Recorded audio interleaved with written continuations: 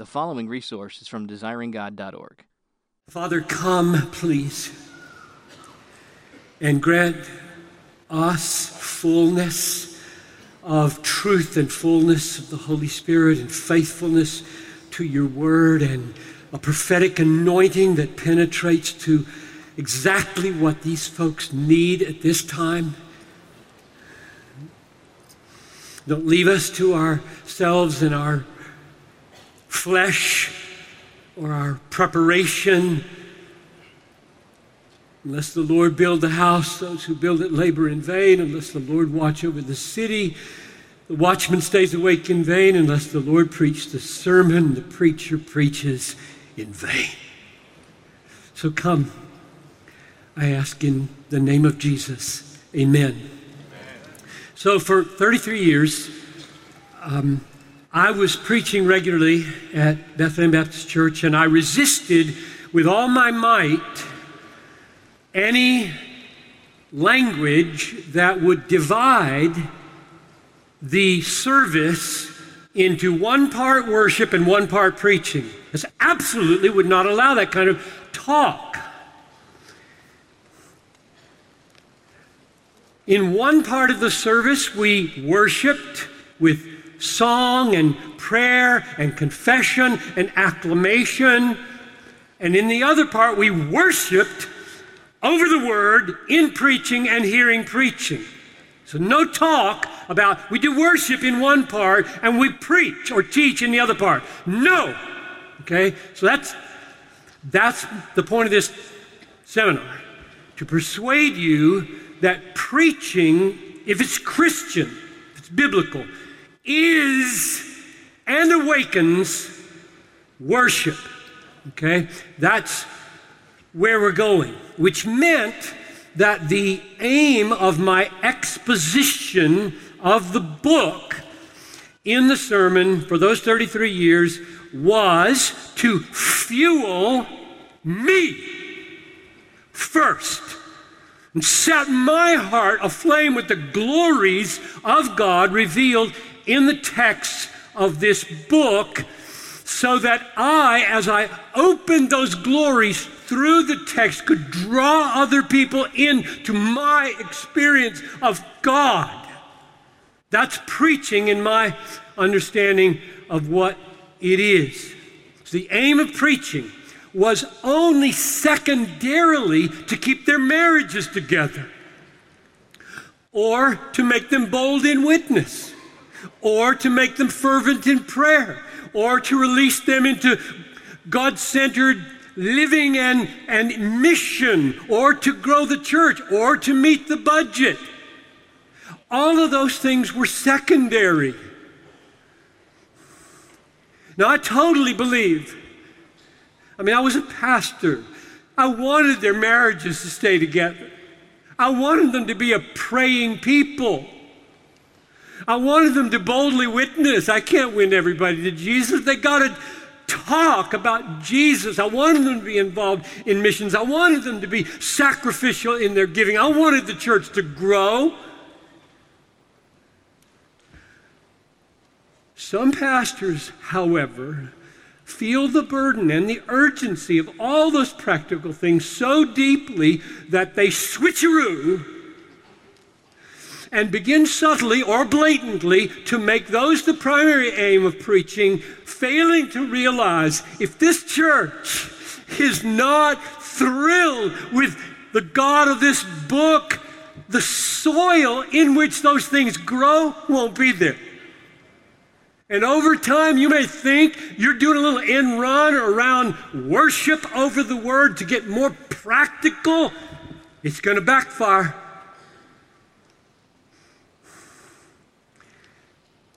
So, yes, to change lives, but not that way. I think those things and 100 other practical fruits of righteousness that grow in the Christian life grow in the soil of worship. So my primary task was to lay open texts in such a way that the meaning of the author could be understood and the reality in the meaning, the reality of God and Christ and salvation in the meaning could be displayed so that I and they could exult in that meaning, in that reality. So you can hear two pieces to that, I hope. I call it, the title of the book, Expository. Make it plain. Make it plain. These are not your ideas. I don't give a rip about your ideas, preacher. I want to know what's in this book. Make this plain. I call that exposition. Get into the text, show the clauses in the words, how they work, how they make the points, and then go through it to reality. So you're not playing games grammatically. Get to the reality. And then, do you see it? Do you feel it? Is it meaningful to you? Are you blown away by it, Pastor? Do they see that? So, expository exaltation. That's what I call Christian preaching. And we're going to get to, I'm going to define worship in a minute. I've been kind of assuming it all morning, but we really need to do some exegetical work to define what worship is. But before we get there, when I say that we are to exult over the reality coming through text from the Bible, I have in mind a kind of proportional, emotional response to the text, to the reality in the text. And the proportion has to do with the kind of reality that we see there. So if it's a heavy reality that this text just opened, you're not lighthearted. If it's a terrifying reality, you're not chipper. If it's a tender reality, you're not harsh. If it's a harsh reality, you're not tender. And on and on. I'm talking about a proportional, appropriate, affectional experience of the reality that you've just opened for the people. If you handle the majesties of God with the same casual demeanor you used when you told the illustration about your cat, you're out of touch with the reality. And you know, over time, the people are going to know this. You can fool unspiritual people forever. You can't fool Christians. I'm talking about people who have the Holy Spirit and are walking into your service with the living God in them, expecting to hear His word dealt out with exaltation that corresponds to the nature of the reality you've just opened in the text. They know whether you are in touch. Don't fake it. You just quit the ministry if all you can do is fake it. There are actors in the pulpit. They can pull it off for a long time because they grow a church of unspiritual people. And unspiritual people are deceivable. Spiritual people are going to just drift away from that church. It'll grow like crazy. But the real Christians are down the street in a little church where the man's real. He's real. He walks in there from the closet with God, and the aroma of Jesus is on him.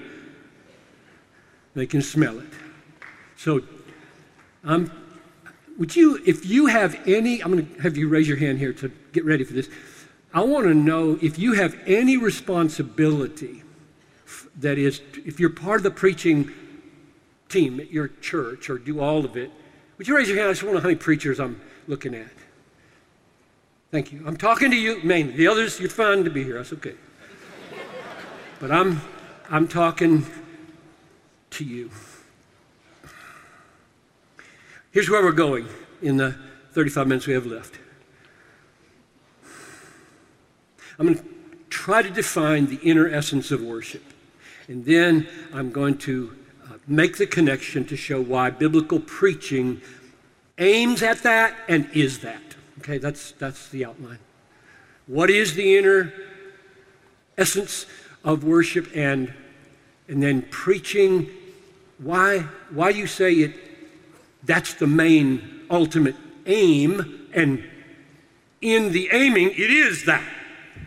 Okay, that's where we're going. Those are the three pieces.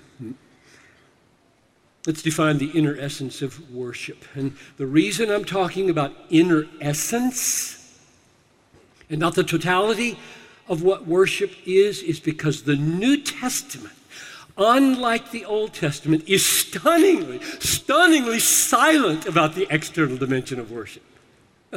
Incredible. I mean, compared to the Old Testament, where everything down to the color of the threads is specified, the New Testament is like blank. There's a reason for that. Here's my guess at why that is. The Old Testament religion is a come-see religion, okay? The Queen of Sheba, come on up here and see the glories of Solomon. We don't do that as Christians. We don't say, come see our big building. The New Testament religion is a go-tell religion.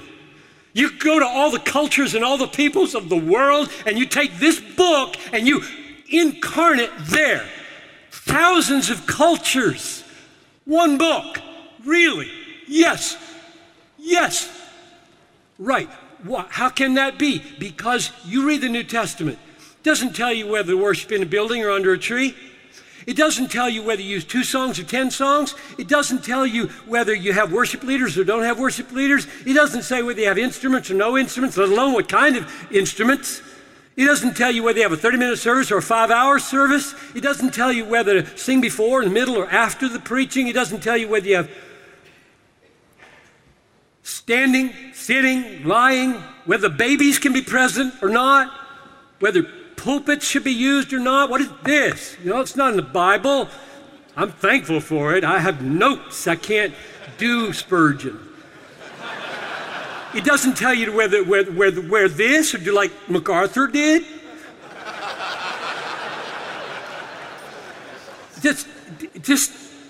It's silent. There's a reason, because you all live in different cultures, even in America, right? In America, we're just all over the map on how we do this thing called worship. I'm not talking about that. I'm talking about what has to happen in here for that to be real. Because Jesus said, this people honors me with their lips, praises and songs and prayers and confessions, and their heart is far from me. In vain do they worship me. 0. I count that worship as 0. I'm not interested in 0. I want to know what has to happen in here for that to be real. That's what I'm trying to define. Calvin and Luther got this. I'll read this quote from Calvin. I have Reformed people go crazy because they didn't think he said this. Listen to this. The master did not, I'm one of those Reformed people, by the way. Like I have 7 points of Calvinism. The master did not will in outward discipline, talking about Jesus, the master did not will in outward discipline and ceremonies to prescribe in detail what we ought to do, because he foresaw that this depended on the state of the times, and he did not deem one form suitable for all ages, because he taught nothing specifically about that, and because these things are not necessary to salvation, and for the building of the church ought to be variously accommodated to the customs of each nation and age. It will be fitting, as the advantage of the church will require, to change and abrogate traditional practices and to establish new ones. Indeed, I admit that we ought not to charge into innovation rashly, suddenly, for insufficient cause. But love will best judge what may hurt or edify. If we will let love be our guide, all will be safe. That's institutes Book 4, Section 10, Paragraph 30. Can you believe that kind of flexibility of a regulatory principle Calvinist called John Calvin? Luther typically, listen to Luther. The worship of God should be free at table, in private rooms, downstairs, upstairs, at home, abroad, in all places, by all people, at all times, and whoever tells you anything else is lying as badly as the Pope and the devil himself. That's Luther. That's just vintage Luther, and true. Now, one text crystallized for me the inner essence of worship more than any other. And if you have a Bible and you want to look at it, Philippians chapter 1, verses 20 to 23, they're going to really streamline this. But I hope it will be compelling. I hope you will see it in the text. If you don't see it in the text, then my foundation's not going to be there. Because what Piper says does not matter regarding the inner essence of worship. What Paul says, what the Psalms say, what God says matters infinitely. So Philippians 1:20, it is my eager expectation and hope that, skipping a few words, Christ will be, ESV says, honored, megaluno, magnified, that Christ will be magnified, glorified, honored, that Christ will be worshiped, honored, magnified. I'm assuming that to magnify Christ in your life is to worship Christ. So I think this is a good text for what I'm after. Christ will be magnified in my body, whether by life or by death.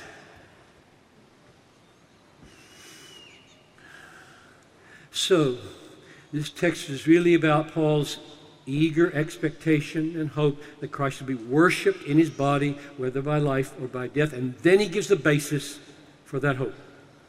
How will that happen? When will that happen?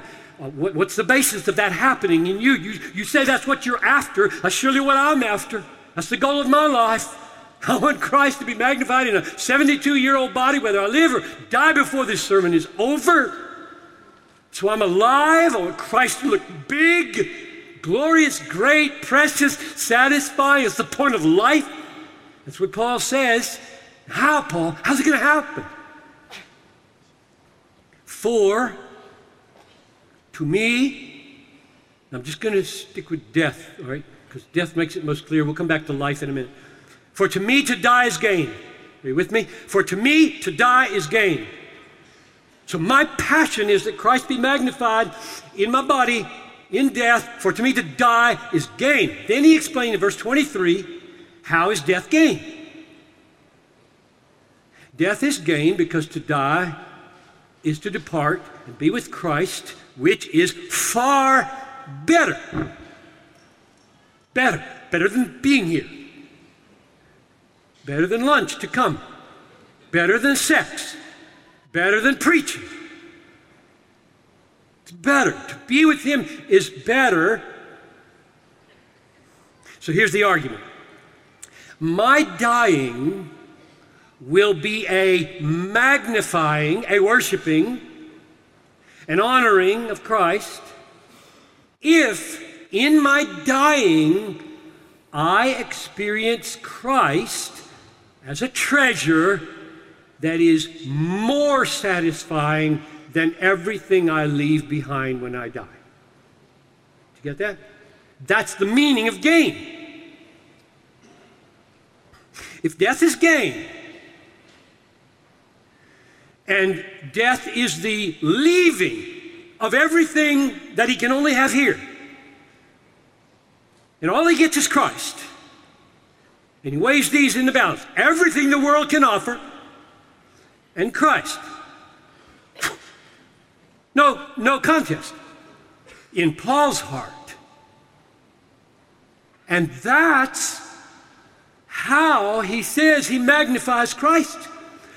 To experience Christ as more satisfying, a greater, more precious treasure in death magnifies him when that gain, when that experience outweighs everything the world can offer. Now, I said I would get back to the life part. To live is Christ. I think I could show you in the immediate context how that works in the way the logic goes, but it's clearer in chapter 3, verse 8. You know this verse. Listen. I count, this is Paul now talking not about how Christ has gained in death, but how he's gained in life. Listen. I count everything as loss. Chapter 3, verse 8. I count everything as loss because of the surpassing worth of knowing Christ Jesus my Lord. For his sake I have suffered the loss of all things. That's now. He says, count everything as rubbish. I have suffered the loss of all things and count them as rubbish in order that I may gain Christ. So death is gain because it brings us closer to Christ, who is more satisfying than everything we lose in death. And life is Christ because before death, Paul had already resolved to count everything as lost compared to the surpassing value of knowing Jesus. That's how verse 20 works.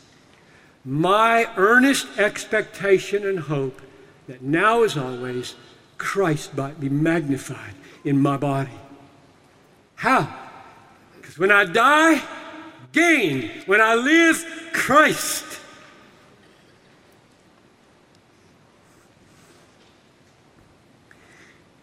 So here's my conclusion about the nature of the inner essence of worship. Experiencing Christ as a more satisfying treasure than everything we lose in death or have in life. That's the inner essence of worship. I'll say it again. The inner essence of all worship. Inner essence, not totality. There's more to it. Without this, nothing is worship. The inner essence of worship is experiencing Christ as more satisfying, a more satisfying treasure than everything you lose in death and everything you have in life. That's the inner essence of worship. And let me just clarify again, it's not the totality of worship. We sing, we pray, we confess, we affirm our faith, we sit, we stand, we kneel, we bow in silence, we lift our hands, we leap for joy. All that is worship if it comes from the essence. And where that essence is missing, those acts are not worship. They smell in heaven. That's what the Bible says. This people honors me with their lips, but their heart is far from me. In vain do they worship me. Now you may ask, let me say this in passing, why, Piper, I know you and desiring God, you're all into satisfaction in God. Get that? Can't you just say, do you have to always stick in that word satisfaction? I mean, can't you just say the inner essence of worship is having Christ as a greater treasure than everything in the world? Just leave out that word satisfaction. Why you got to stick that emotionally laden word in there? I feel really strongly about this. You might detect. 2 reasons. Number 1, being satisfied with Christ is implied in saying he's your greatest treasure. And I want to push that in your face. I want to push it through your eyeballs into your heart, or into your eyeballs into your brain, and then down into your heart. I would really like you to feel what I feel right now and believe what I believe, namely that if you say, and you must say this if you're a Christian, Christ is my greatest treasure. Jesus said, he who loves mother or father more than me is not worthy of me, and he who loves son or daughter more than me is not worthy of me. Period. You're not a Christian if you love your mother or your father or your children more than you love Jesus. And that's an affectional love. That's not a duty love. That's not a sacrificial love. That's an affection. How do you feel about your kids? I love my kids. Yes, you should. And Jesus, 10,000 times more. And if you don't love him more,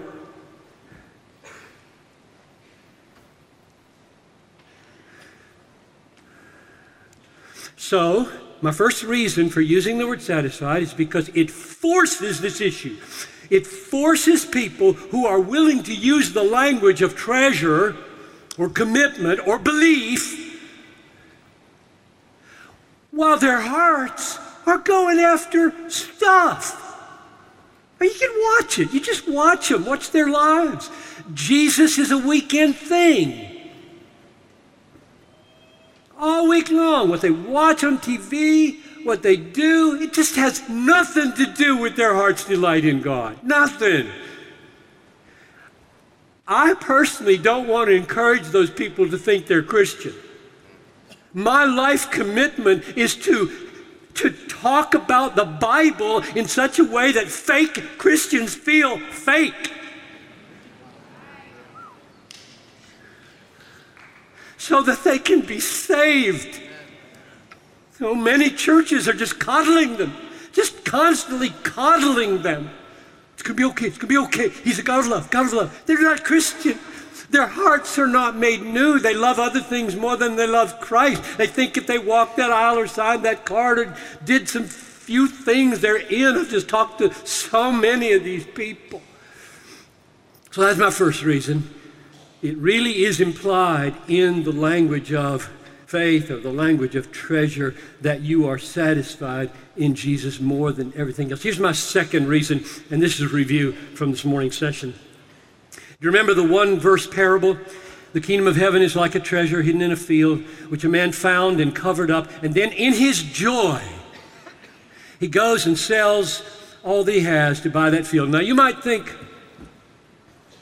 it would be very paradoxical, odd, if a person sold everything they had to have the kingdom, but they didn't do it with joy. That happens, folks. That happens. Okay, tell me what I need to do. Need to sell some stuff. Got it. I'm selling some stuff. How much should I sell? Well, Zacchaeus, half. Or rich young ruler, all of it. Okay, got that. That's not what he says. The kingdom of heaven, when the kingdom of heaven takes hold of you and the king is revealed in the rule of the kingdom, as the treasure hidden in the field, you don't just sell your stuff. You are happy to sell your stuff. That's what it says. I can't tell you how long, maybe 22 years, I read that verse and skipped right over that apakaros autou. From his joy, he sold everything he had. You sell your stuff for Jesus without joy,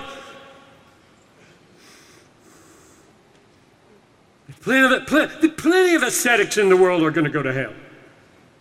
Sit on top of statues for 30 years. Leave everything they have. It's not what it says. So, I use the word satisfy to make that unescapable. I'm slamming the door every chance I get on your escape from that. I'm slamming the door on anybody saying, well, you don't really need to feel satisfied in God as long as he's your treasure. That's nonsense. God knows it, you know it. Treasure doesn't mean anything. It's just a word without your heart. I love you more. You're more precious. So Review. The inner essence of worship is experiencing Christ and all that God is for us in Him as a more satisfying treasure than everything that death can take and life can give. That's the inner essence of worship. To be a Christian is to be born again into that. That's what happens when you become a Christian. Your heart shifts off of preferring the world to preferring Christ. That's the meaning of new birth. That's the meaning of conversion. To live the Christian life in all of its practicalities is to act out of that. And where people are not acting out of that, I don't think what they're acting is the fruit of righteousness.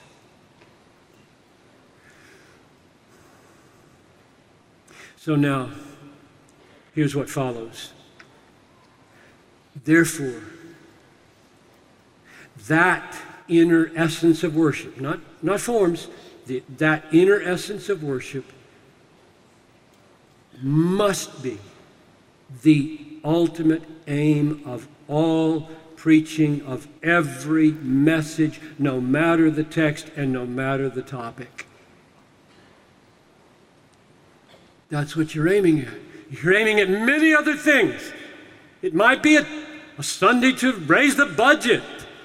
We're going to go under if you don't give here at the end of the year. I'm okay with that. If it tastes like this pastor loves Jesus more than that, his life doesn't hang on this budget. I can tell it doesn't. I used to love to say to our elders when they're gathered facing the wall, we didn't have any idea what to do. I'd say, guys, the worst that can happen is that we all die, and that's okay. I mean, seriously, think of it. Think of it. The worst problem. Hebrews 2:14. Set free all those who've been held in lifelong bondage by the fear of death. Guys, you're free. We don't make the budget. We go under. The church dies. Jesus reigns. Do the people feel that? Or is your God your church? No, he's not. I'm sure it's not. So we preach to awaken that, and my argument is that on the way to awakening the inner essence of worship in your people, your preaching must be an experiencing of that inner essence of worship. So if right now I am not in this opening of the Bible and this truth, if I am not enjoying God more than your approval, if I'm not enjoying God more than the privilege of standing in front of all these people, God knows that. He knows whether I'm an idolater or not. And if you had long enough with me, you'd smell it too. You know he's fake. Piper's fake. And that scares the heebie-jeebies out of me. I don't want to be fake. I'm afraid of fake more than I am anything, because there are a lot of people who have made shipwreck of their faith at the end of their 72-year life and gone to hell after preaching for 30 years. Yes, there are. So I don't take that lightly. As we preach the treasure, we are treasuring. Expository exaltation. As we hold up the pearl for everybody to see, that's called exposition. As we hold up the pearl of the reality behind the text, through the text, as we hold up the pearl, we are prizing the pearl. As we invite people to the banquet, we are savoring the feast. What a world of difference between the kind of preaching that invites to a banquet and doesn't look like the preacher has any enjoyment of the banquet at all. What a sad thing. It's not preaching. It's something else. Remember, the devil can do exposition.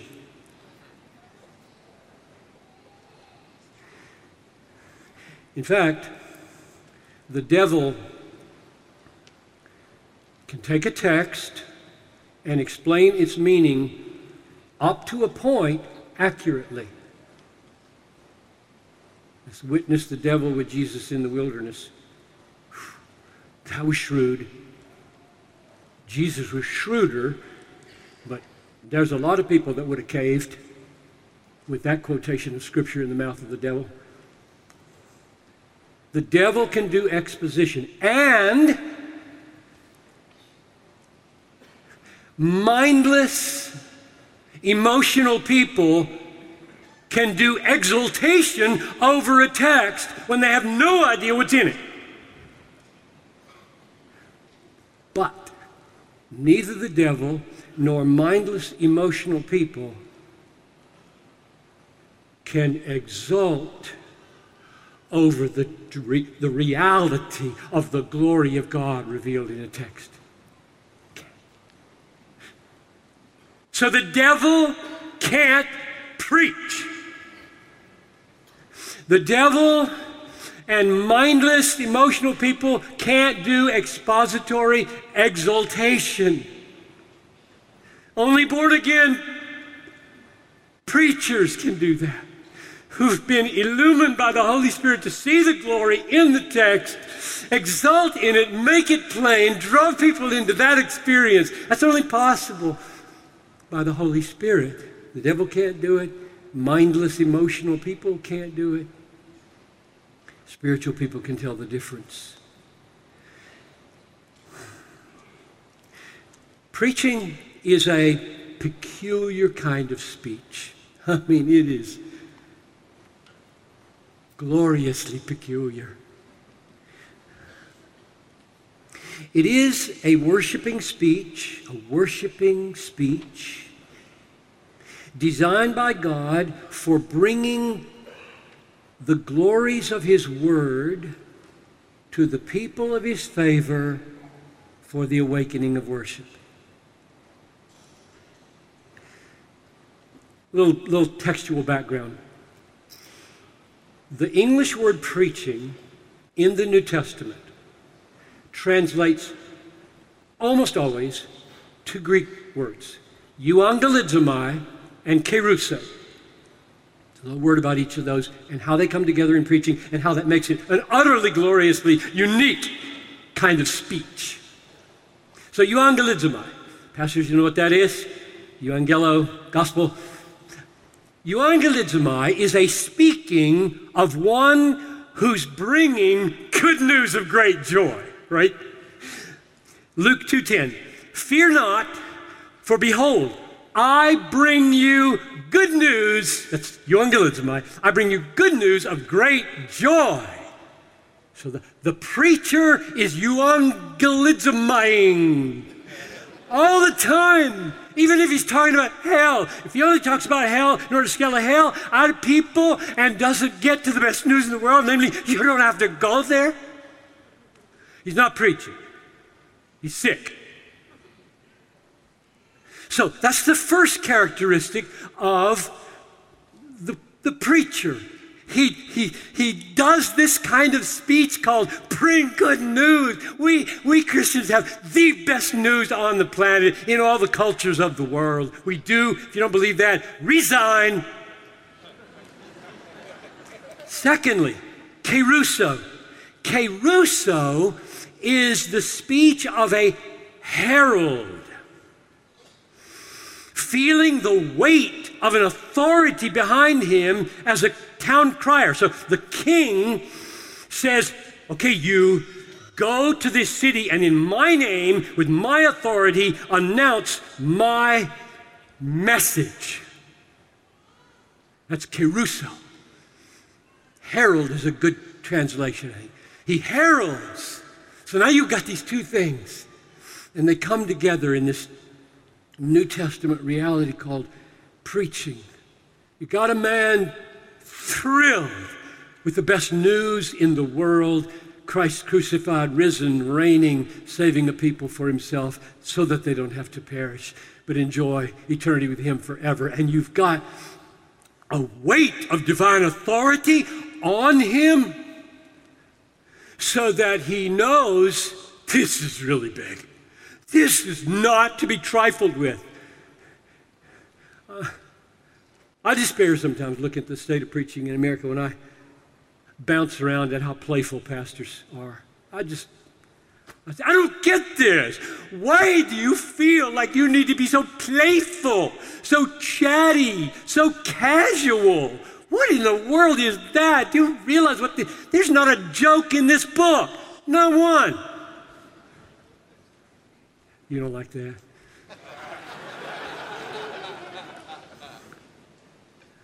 You can talk to him about that. I read a book one time called Christ and Humor by, I forget his name, great guy when I was 25. And I read it, I said, okay, camel going through the eye of a needle, would they have laughed? About 10 seconds. Like, whoa. You kidding me? Then who can be saved? The camel can't get through the eye of a needle. No, it can't. And you will not go into heaven because you love your money. Yeah, they might have laughed that long. This is not a message about humor, but I have 4 minutes and 2 pages. We're going to do this. So preaching is a bringing together of those two kinds of speech. Heralding of the best news in the world from an infinitely powerful and glorious authority, God, not us.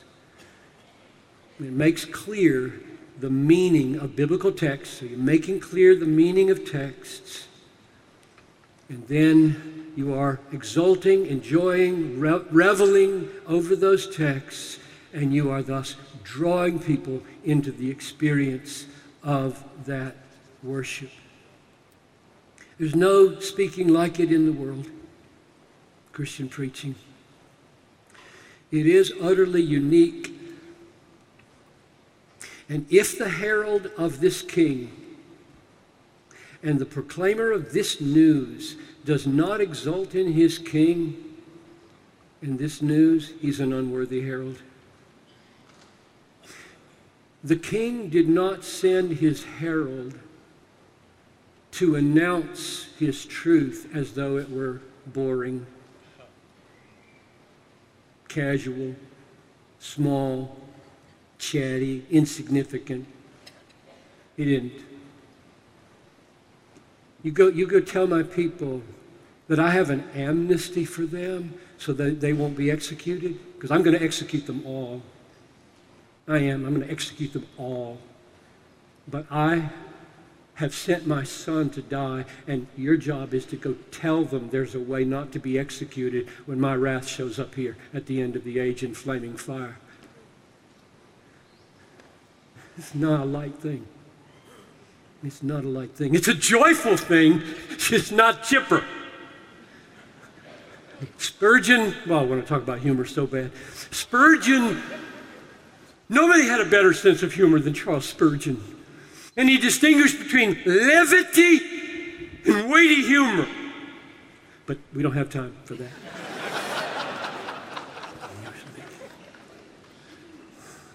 The preacher is never dealing with a mere body of facts to be clarified. He is dealing with a constellation of glories to be treasured. That's what you're dealing with every time you open this book. Paul calls it the unsearchable riches of Christ. The preacher's aim is that the people would experience these riches, the unsearchable riches of Christ, as a more satisfying treasure than all that life can give or death can take. And he knows, the preacher knows, and you know that the pathway to that worship in your people comes through your worshiping over the Word week in and week out in front of them. So I close. I thought about this a lot. So I'm not making this up on the spot. It's right there, class paragraph.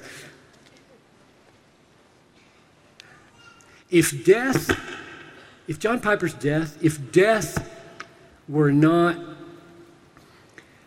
a deeper, sweeter, closer experience of Jesus,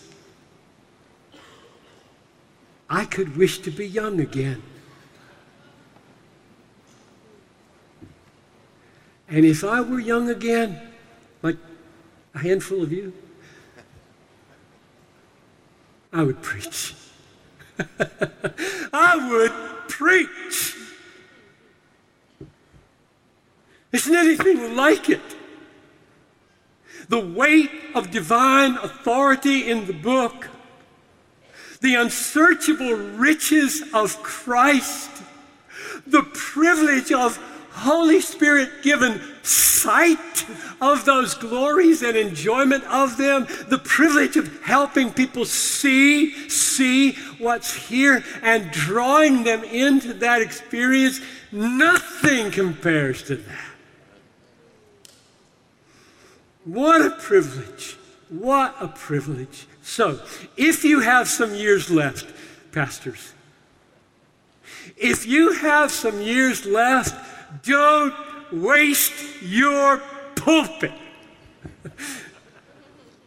Exult in the unsearchable riches of Christ week in and week out. Open it for your people to see and draw them in to your joy. Let's pray. Father in heaven, I'm talking miracles. I'm talking way above John Piper.